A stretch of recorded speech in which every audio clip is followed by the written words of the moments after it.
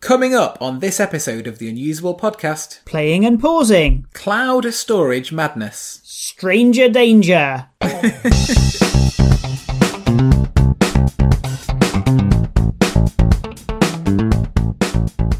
Welcome to the Unusable Podcast, where we discuss the importance of user experience in technology and the world around us, and talk about great design that just works, or we moan about it when it doesn't. Hello, Andrew. Howdy doody, David. Do you want to introduce ourselves before we forget? Because that is just something that happens. Let's do that. Let's go for it. So, my name's David. I'm a front-end web developer and app developer. And I am Andrew Waite, and I run a software product. Excellent. Very good. So I know you wanted to talk about music today. I was looking at an article and I got a little bit sidetracked because the guy who wrote the article had a weird moustache, and it reminded me of those Stranger Danger adverts from the 1980s. You know, the public information ones. No, I was born in the late 80s, so I never saw Stranger Danger. Well, it was like paid for by the government. It was like, don't talk to strangers, and it showed like pictures of weird men with moustaches.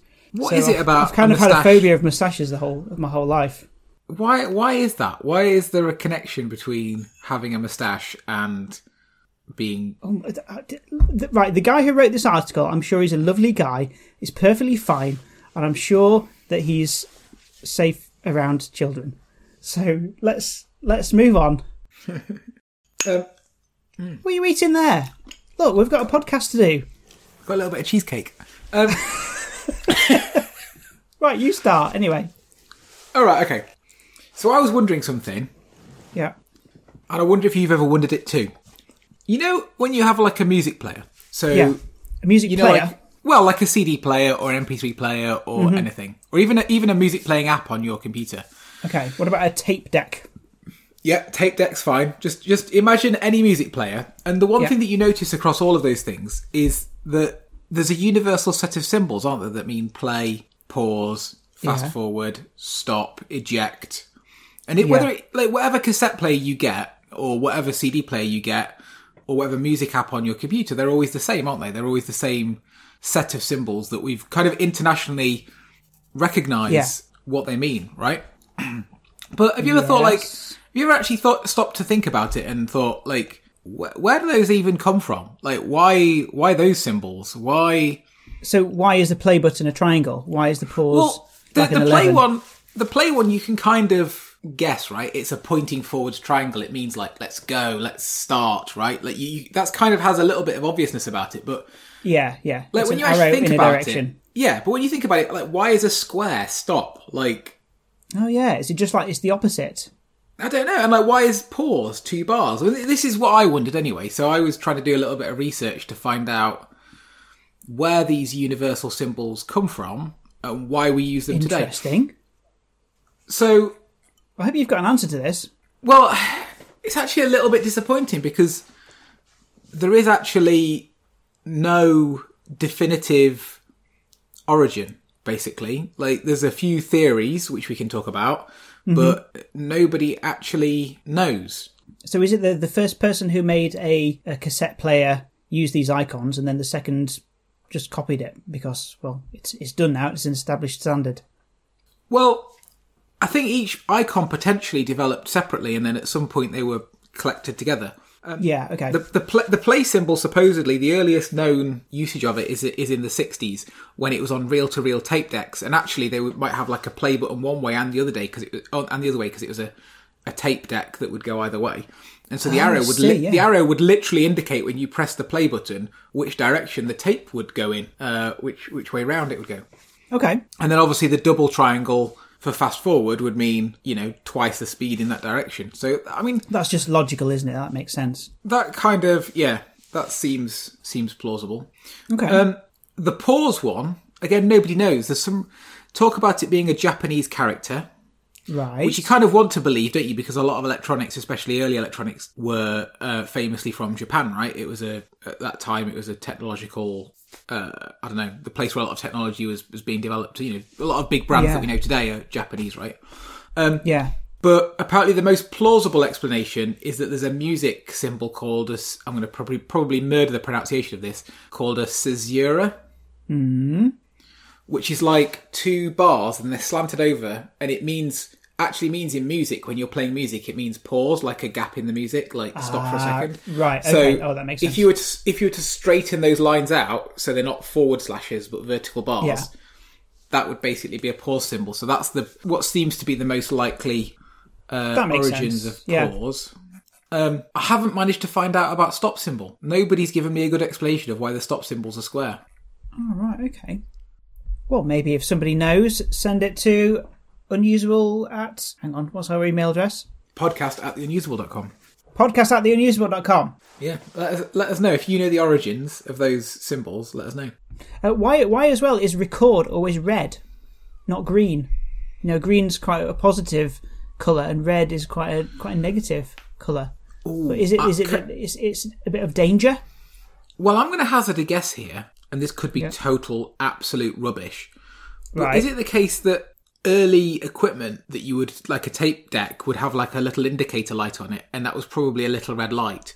Because so red lights... It's recording. Well, yeah, because red LEDs used to be the only colour of LED you could get, didn't they? Like, or pretty much the only colour you could get. Like now you can get blue LEDs and stuff, but yeah, I'm just wondering if that's why, because equipment had the red light on. Oh wow. Well, what about things like record players and gramophones that came before cassette recorders and things like that? Did they have a pause button? Can you pause a record? You would know this. You've got a record player. Yeah, I do. I've not seen a record player with a pause button on it, I don't think. With mine, you can just turn off the power and it'll just go ooh and come to a stop, but it's quite a steady stop.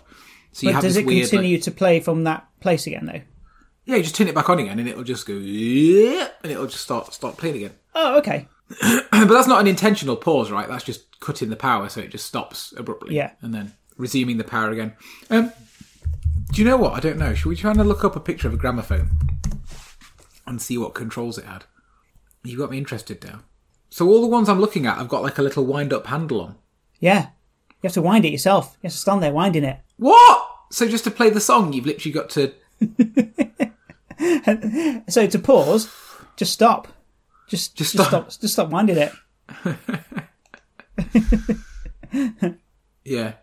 Well, I did actually find out as well. It's not music related, but I did actually find out about the interesting origin of some other symbols as well.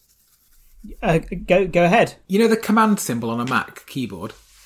It's like it's like a hash, but it's not quite a hash. It's like what would you call it? A square, but all the corners are sort of doubling back on themselves. Right, yeah. So apparently it's called the Gorgon loop. The Gorgon? The Gorgon loop. And it was originally a symbol used to denote a point of interest in a campground in Sweden. What campground? A campground is in where you go camping?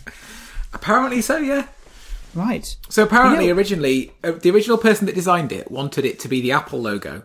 And famously, or not famously, but not apparently there's a story that Steve Jobs, hated it. Well, he hated the overuse of the Apple logo. He didn't want there to be logos everywhere. So he made them come up with something else. Is this when he'd already agreed that the company name was going to be Apple? Yeah, I'm assuming that the invention of the command key on the keyboard came after the company was formed. So, but the company's called Apple, but their logo wasn't an apple. No, the logo was an apple, but Steve Jobs didn't want... There was already an Apple logo on the back of it. There was an Apple logo there. He didn't want another... he wanted the Apple logo on the command key. He didn't want it... No, Steve Jobs did not want another Apple logo on the machine. Oh, right, okay. Like what Windows do with all their... Like a Windows laptop will have a Windows key. Exactly, yeah. So, yeah, the designer had to go and look through other icons and find something, and they settled on the floral symbol from Sweden that's used to denote a noteworthy attraction in a campground. Right. You know, I thought that was going to be really interesting. But I managed to make it boring. But you managed to make it less interesting. Do you have any other symbols, though? The origins of the Bluetooth symbol? Oh, he was a Viking. Exactly, yeah. So it's... Harold Bluetooth, isn't it? It's a combination of two runes that represent his... Yeah, that's his name, yeah. And it's the combination of two runes that represent his initials. So it's like, yeah. Oh, those Vikings, they're always connecting things wirelessly. What? The Viking... Oh, yeah, sorry. Miles away. Are you going to tell me about your record player? Oh, go on. Well, go on then. Okay.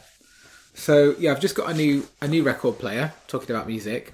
So, one of the limitations of most record players is you can't skip directly to a track that you want to listen to, can you? Like, on a CD, you could put the CD in, and you can just press next, and it'll just play track 4 or whatever, right? Yeah. But I've just bought a record player that lets you do that. So it's a record player that plays vinyl records, and you can go, hey, I just want to play track 4, and it will play track 4 to you.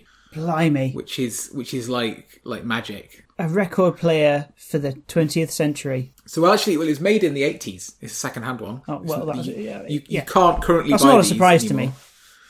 But when you first turn it on with the record in it, the arm goes across it, and it's got a little optical sensor in it, and it scans the record, and it looks for because where there's between each track there's like a different coloration on the record, so It's like a thicker line. So it scans the record, picking up the points where essentially the gaps between the tracks, and as it does that, there's like a numerical keypad on the front of the record player, and they light up. So as it goes across track 1, one lights up. As it goes across track 2 lights up until it gets across. Say there's 5 tracks on the record, it'll go 1, 2, 3, 4, 5. Right. And then you can just press 4, and it'll go directly to track 4 and play it. Which I thought was really cool. It's quite a clever use of technology for something that...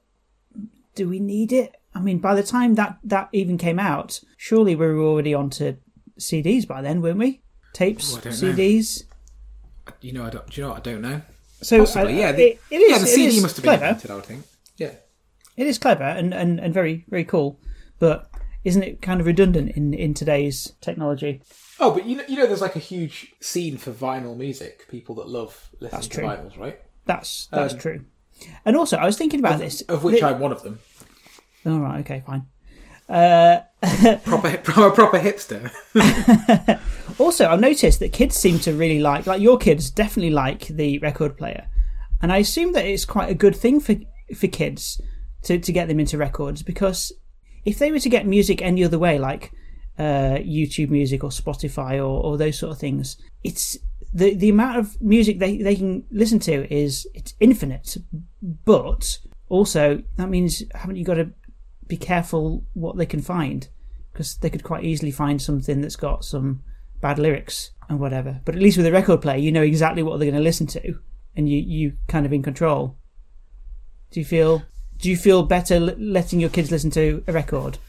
Well, I think my kids are too young, right? It's never really occurred to me, but they don't have access to like Spotify or anything. So yeah, but that only because you haven't given them access to Spotify. Yeah, but I don't know. I maybe I'm too much of a relaxed parent, but of all the things I could worry about with my kids, giving them access to Spotify and them accidentally stumbling across an Eminem track with a few swear words in it, it's not really the thing I worry about. No? Okay. Is that just me? Am I a weirdo? What if they were a little bit older and they were a bit more impressionable and they start listening to some really hateful lyrics? What if they're listening to Hitler speeches backwards? Are they available on Spotify? Maybe. I don't even know. I don't know. I don't know. What if they start listening to like gangster stuff and it's all about shooting people and stuff like that, and they think it's all normal? I don't know. Anyway, that won't happen because you're listening to records right now. Yeah. One thing that I don't like about records, though, is that you know exactly what music there is, and you have to be in the mood to put on that exact track. And I don't like that, because I don't like having to choose what to listen to. I'd rather it just be like up to someone else. That's why I like listening to like the radio, or I'll put YouTube music on random, because I don't like actually having the choice. I find that too much of a burden. So I definitely prefer somebody to like make that selection for me. Whereas I'm the opposite, because I normally find music that's chosen for me, I want to skip it. I get bored easily if I don't like it. Well, you can always skip it. YouTube music's got like almost infinite amount of music there, so you can just go next one. But what I mean is that I'd rather choose a theme. So I'll listen to. I'll say to my Google speaker, play some happy music, play some dance music, play some relaxing music, things like that, and then I'd rather it choose for me. So then I don't have the burden of, I want to listen to this exact track. Yes, but it usually plays rubbish. The other thing is, I find it often... completely subjective, isn't it? I think it's done quite a good job of figuring out what it is that I like to listen to by now. But I think that you can easily get stuck in a rut with that as well. Like anything like that recommends me music, or even like a radio station where it's chosen for you from a playlist. I find you just end up listening to the same things. Like, you end up listening to the same things over and over. True, yeah, it does end up playing me the same music over and over. Anyway, I'm mentioning this as a little hint to segue on to your next topic, but you haven't got the hint yet. No, I picked it up. Okay, right, carry on. So there's a YouTube channel that I watch a lot of called Techmoan, and I must give a shout out to them because to him I should say, because the videos they do are really good. Techmoan, yeah, it's a really good YouTube channel about Techmoan. He basically just buys random old audio equipment and computers and things, but mainly audio equipment, and then just like reviews it almost on his channel. So like, you know, there's all sorts of, and it's usually really weird and wonderful. Like but he did an episode on this thing where SanDisk, you know, the company that makes like USB discs and memory cards and stuff. Yeah. So they tried to launch a new physical media format for music in like the mid 2000s, I think. Right. So you could go into a shop, you know, like you could buy a CD album, but what you could buy instead was this memory card with the album on it in a box, and you could take that home and put it into your MP3 player with an SD card slot and listen to the music. So it's an album on a memory stick. Oh, hang on a sec. A memory card or a memory stick? A memory card. So the memory card. If you've got a phone with a micro SD card slot, you could just put it straight in, so you can listen to it on your phone. And it was called Slot Music. Slot Music. Slot me in. Yeah. Well, actually, there's no reason why that's ridiculous, but it seems like that completely didn't catch on at all. No, well, there's a few reasons that Techmoan man goes into. So he says that, for example, like the quality of the packaging was really poor, so you end up like just chucking it in the bin. But like half the point of buying physical media as opposed to streaming media or like paying to download it is that you get the nice artwork, right? That's really tactile, and to hold it and to keep it. So that was one thing. The other thing is people, you know, if you're buying an album on a little disc, you probably might have a few of those and want to swap your albums. But how tiny is a micro SD card? And can you imagine being sat on the bus going, "Oh, I'll just switch from one album to another," and you're just going to like drop it down the seat or something? You'll never find it again. It's just too small. Yeah. Okay. Yeah. Is that really the problem though? That it's because memory, as in storage of memory, shrinks all the time, doesn't it? It's got to the point where it's just too small now. As in when I was a kid, the floppy disks were giant and then barely held anything, and then you could get CDs that were kind of the same size but stored loads more, and then the first memory stick that I had was quite large, and then it just kept shrinking, but somehow also storing more. So was this like one of the really super tiny ones? You know, like those micro SIM cards? Is it like that? Yeah, you know, a micro SD card. It's like the little like fingernail sized thing. A tiny little one that feels like you could just breathe it in. Yeah, and not notice. Yeah. You could definitely swallow one without any trouble whatsoever. Without any trouble. Well, yeah. If you need to get rid of the evidence, how many megabytes just eat it. Could you consume in one sitting? Well, what's the maximum size of a micro SD? They must be up to like, I don't know, a terabyte or something now. Let me look it up. How many terabytes can you get in your mouth? Let's have a look.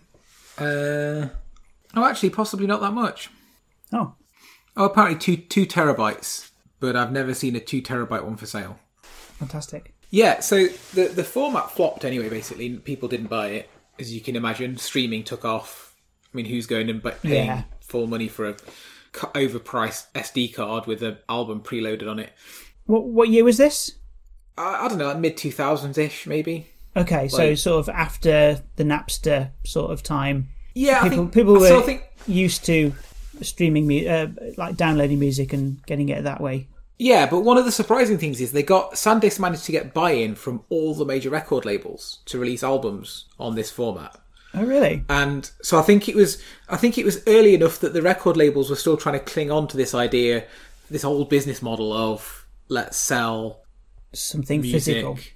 yeah, in a shop and actually have units to shift. So I think the record labels were quite keen on it, even though ultimately it was a huge flop. But yeah, they kind of repurposed the tech and they brought out something instead called slot radio. So slot radio? Yeah, so instead this time you would get an SD card, but you'd have to use one of their special players. It couldn't be just any player because the music on there had DRM, so it was protected that you couldn't just put it into any player. You had to have a special player that could unlock the files and play it. What? So not an iPod?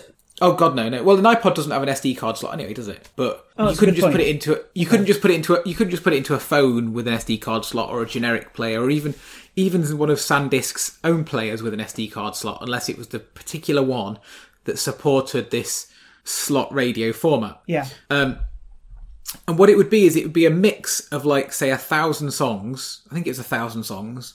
Right. But you weren't able to choose what the 1,000 songs were. Oh, right. So you can't skip. No, you can skip. Sorry, you can skip. But, like, what I mean is the 1,000 songs that are on there, you don't get to pick. Right? Oh, right. Okay. And you'd have to put it into the special player, and all you'd be able to choose from would be, say, one of 8 playlists on the SD card. So they'd again be pre-configured, and they'd be in a set order. And all you'd be able to do is skip track or pause or play.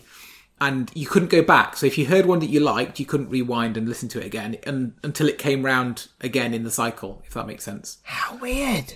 So this is like the radio that you have no choice, but it's offline. Well, yeah, it's literally called slot radio. So, like, it was basically like 8 fake radio stations on an SD card. And you had to have a special player. But I think it had a bit more success because you could buy one of these on Amazon discounted to like £40, and it would be the player and an SD card, and so you'd get 1,000 songs. If you're the sort of person that wants to go to the gym and you're not bothered about what you're listening to, you just need something, you could buy one of these players for £40. It doesn't that's a sort of price point where someone wouldn't be that bothered if they, maybe they've got an expensive iPod, but they just want something to go to the gym that they're not as bothered about. Yeah, you could buy one of these preloaded with music. Yeah, that would be quite good at the gym, actually, because if I'm at the gym, I don't really mind what I listen to, but it has to have like a really steady beat. Like if I'm on the running machine, I want to make sure that it has a steady rhythm so I can run to the rhythm. And I've chosen a playlist where everything is exactly 150 BPM, beats per minute, so that if it changes from one track to another, I don't have to sort of lose my rhythm as I'm running. So if they did a what do you call it, a SanDisk radio, if they did one of those, a playlist of tracks that are all exactly the same BPM, that would be brilliant for the gym. In fact, why is this not a thing? They should bring this. There you go. They should bring this back. What have we just invented? Like the gym MP3 player? Yeah. It's a crappy MP3 player that you don't really care about it being jogged around and get covered in sweat and stuff like that. Preloaded with some sort of energetic but mediocre music. Yeah. Maybe you could make it. Maybe you could plug it into your computer and like it would update with some new songs or something. You could like. Oh, but isn't that the whole thing about this, that you can't choose? No, that's true. No, you're right. It's the lack of functionality that's good here. So, on the topic of music symbols, the symbols that you use to play and pause and fast forward. Oh, yeah. I was absolutely amazed when I asked my mum to press, I can't remember which one of those it was, maybe fast forward. And she didn't know. She didn't know which button it was. Like, she doesn't recognise those universal symbols that have been on everything since the beginning of time. Well, but they haven't been on things since the beginning of time, though, have they? They've been... If you've avoided that technology, then you wouldn't have known those symbols. No, I know. Like, it makes sense thinking about it, but it's just easy to forget, isn't it? That to some people, that would be alien. Like, it's so obvious to me that it was shocking to find someone who didn't know what those symbols meant. It's just so normal to me. It's so obvious. But I think that's an important lesson, right? That not to take things like that for granted. Even though it's very, very widely recognised, there will still be some people that don't recognise it. Yeah, that's a good Take point. that for granted when you talk about iconography. Absolutely. Talking about icons, style icons. No, like me. You're my style icon. Thanks. I'm wearing a new unusable hoodie today. Oh no, I'm not. I'm wearing the one that you got me from a AWS conference ages ago. So about icons, something that I've debated with before in the past, and I wanted to get your opinion on this. So, in a user interface, right, you could choose to have a button with either just an icon on it, an icon and some text, or just some text. Right. Now, what's the right choice there? Is there a rule around what you should pick? Now, I'm thinking about, because of what we talked about earlier, a Sony Walkman. I'm pretty sure that the Sony Walkman didn't have the words play, stop, fast forward on it. It had the icons that we have mentioned. Okay. But those icons are very widely understood. Yeah. Yeah. So that's probably one of the only times that you can confidently use those icons. But like I said, my mum doesn't know those icons, so... That's a very good point. But at some point, I think you do have to just learn the basics. Maybe. Yeah, okay. Because you can figure them out. You can figure it out. You just have to play it. You just have to press them a few times, and then there is a point. There is a point where it gets the hang of it. There is a point where it gets ridiculous as well. Like, you say, I don't know the icons, and then you say, well, okay, we'll put the words on, but then, I don't know the English language. So, like, there's a point where, you have to. You can't get around not learning anything, unfortunately. Yes. No, that's true. But although saying that, we as designers, developers, UX people we do need to think about making things as usable and as useful and as simple as possible. So you can't expect that people know exactly what you mean. You have to dumb it down a bit. Yeah, definitely. So what do you reckon? But do you want icon and text? Do you think is the best combo? If you're on a website, icon and text, absolutely. Yeah. I think text alone is sometimes not that useful without an icon as well. If it's something that you're doing every day, and I've got an example of this on Windows. If you right click on a file or a folder, it comes up with a context menu. Is that what you call it? I think that's what you call it. And it has cut, copy, paste, those sort of things. And there's always an icon next to each one. But on a Mac, you don't have those icons. So if I was to right click on something, I get the words. So I get open, rename, things like that. But there's no icon there. And it gets me every time when I want to, when you want to compress something to a zip. Yeah. Sometimes it takes me ages to look for that one option. It's there. It's right there. It's looking me right in the face. Whereas if there was a little zip icon, if there was a zip icon, instant recognition. Yeah, exactly. Because your eyes can scan images a lot easier and quicker than text. Yeah.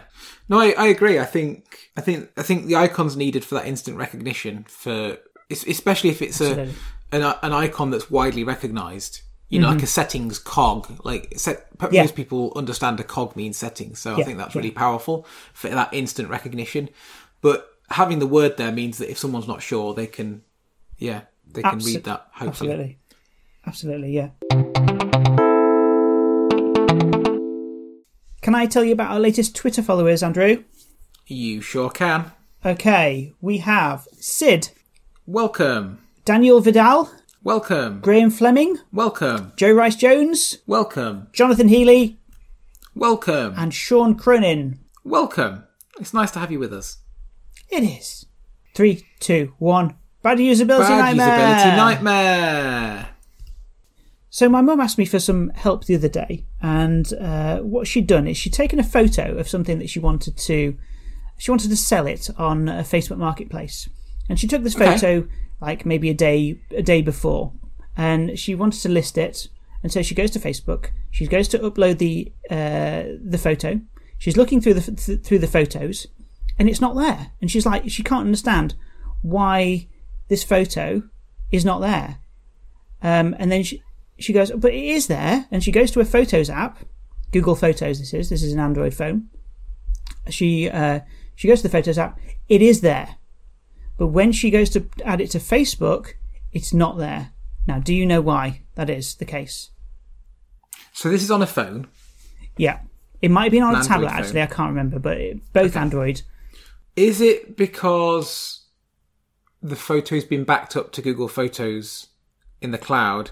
Yes. And the picker in the Facebook app is looking at the actual files on the device. Exactly. It's looking for the files on the device, but the image doesn't exist there anymore because it's been backed up and deleted from the actual phone itself to save on memory. And That's a very clever, a very useful thing. It's great that all these photos are backed up in the cloud. It means that if you lost your phone, you could restore all those photos. They're not lost forever. They're backed up somewhere else in a data center, whatever. But it means that it's not right there when she wants it. Yeah, I've noticed on Android, and I wonder if there's a couple of different ways, because I think sometimes some apps, when you say you want to pick a photo from your device, seems to use the Google Photos interface, and that does seem to include cloud stuff. And sometimes if you say, I want to upload a photo, you get like a file picker for the device's file system. Yeah, it's a bit inconsistent and annoying, isn't it? So I don't know if there's two different pickers that developers can choose from or something, and they've just chosen the wrong one. Yeah, but anyway, for the average user, that concept of the file being there but also not there is a bit confusing, and which is where I think. wonder if that's a good thing.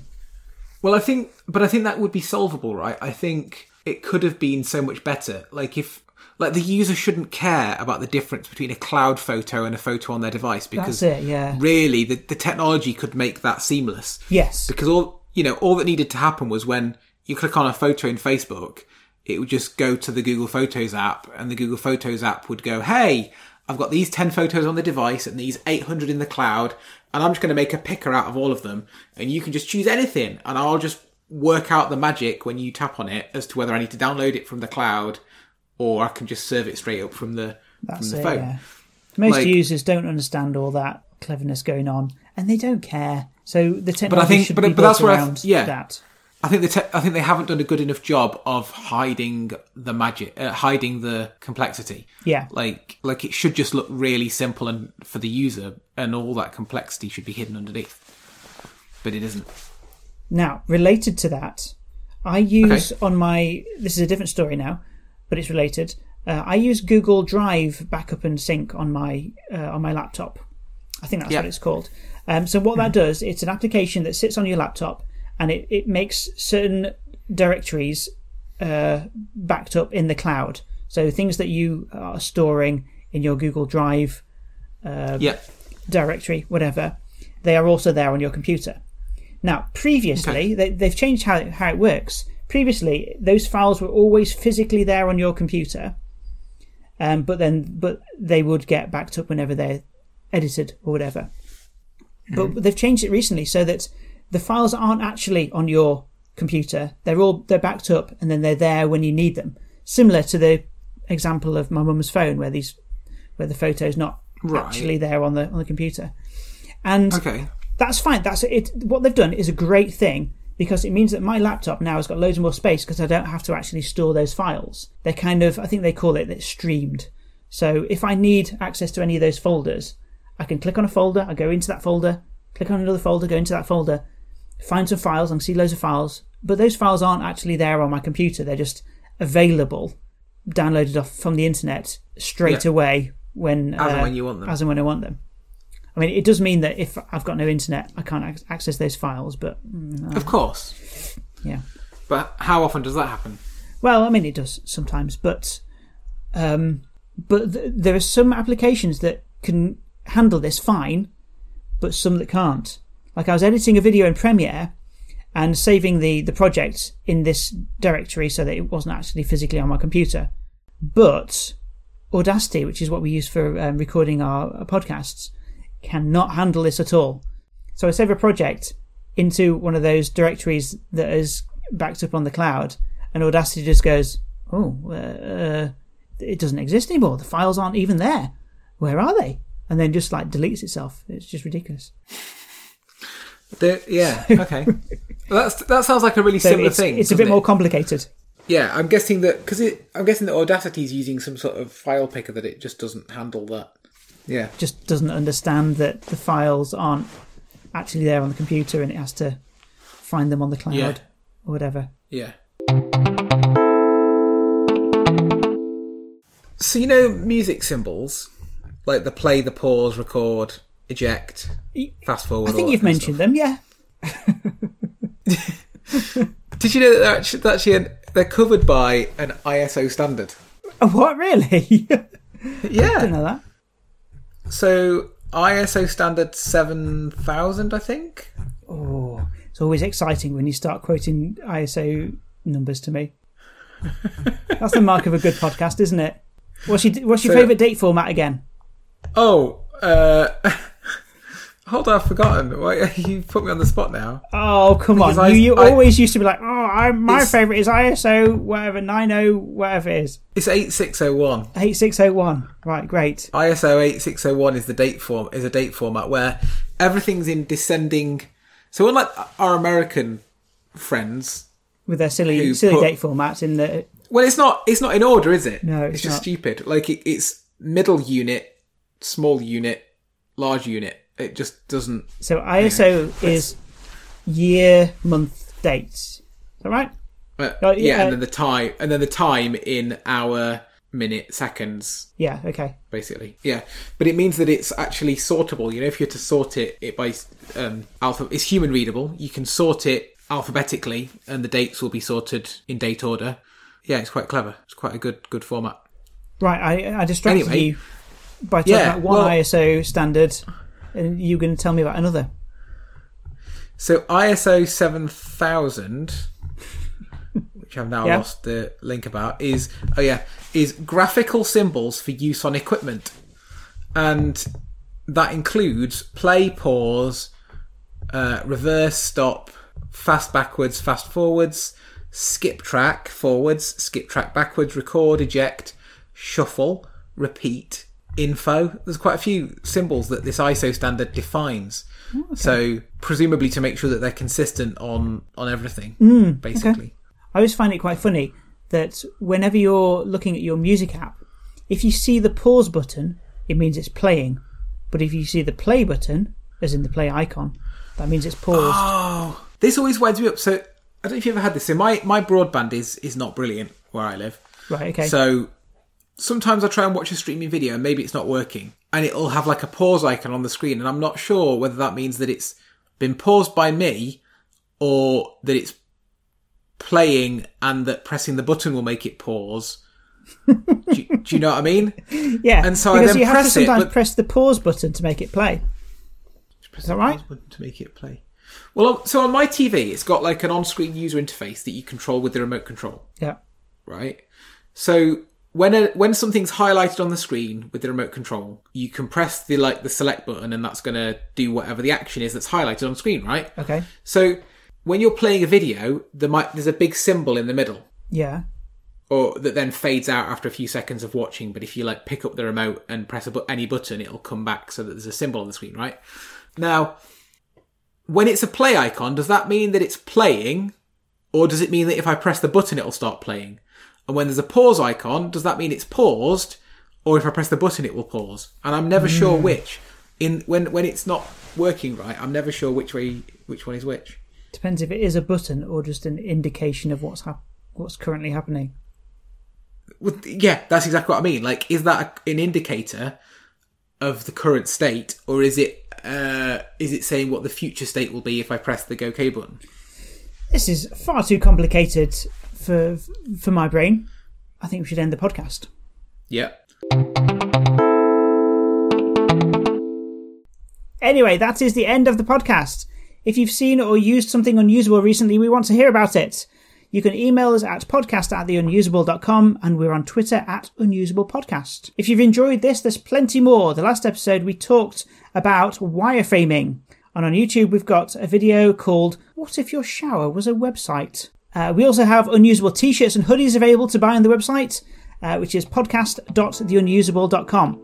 Music is by Gold5472. Please subscribe to us wherever you get your podcasts so you'll get a notification about the next one. And that's it until next time. Goodbye. Bye.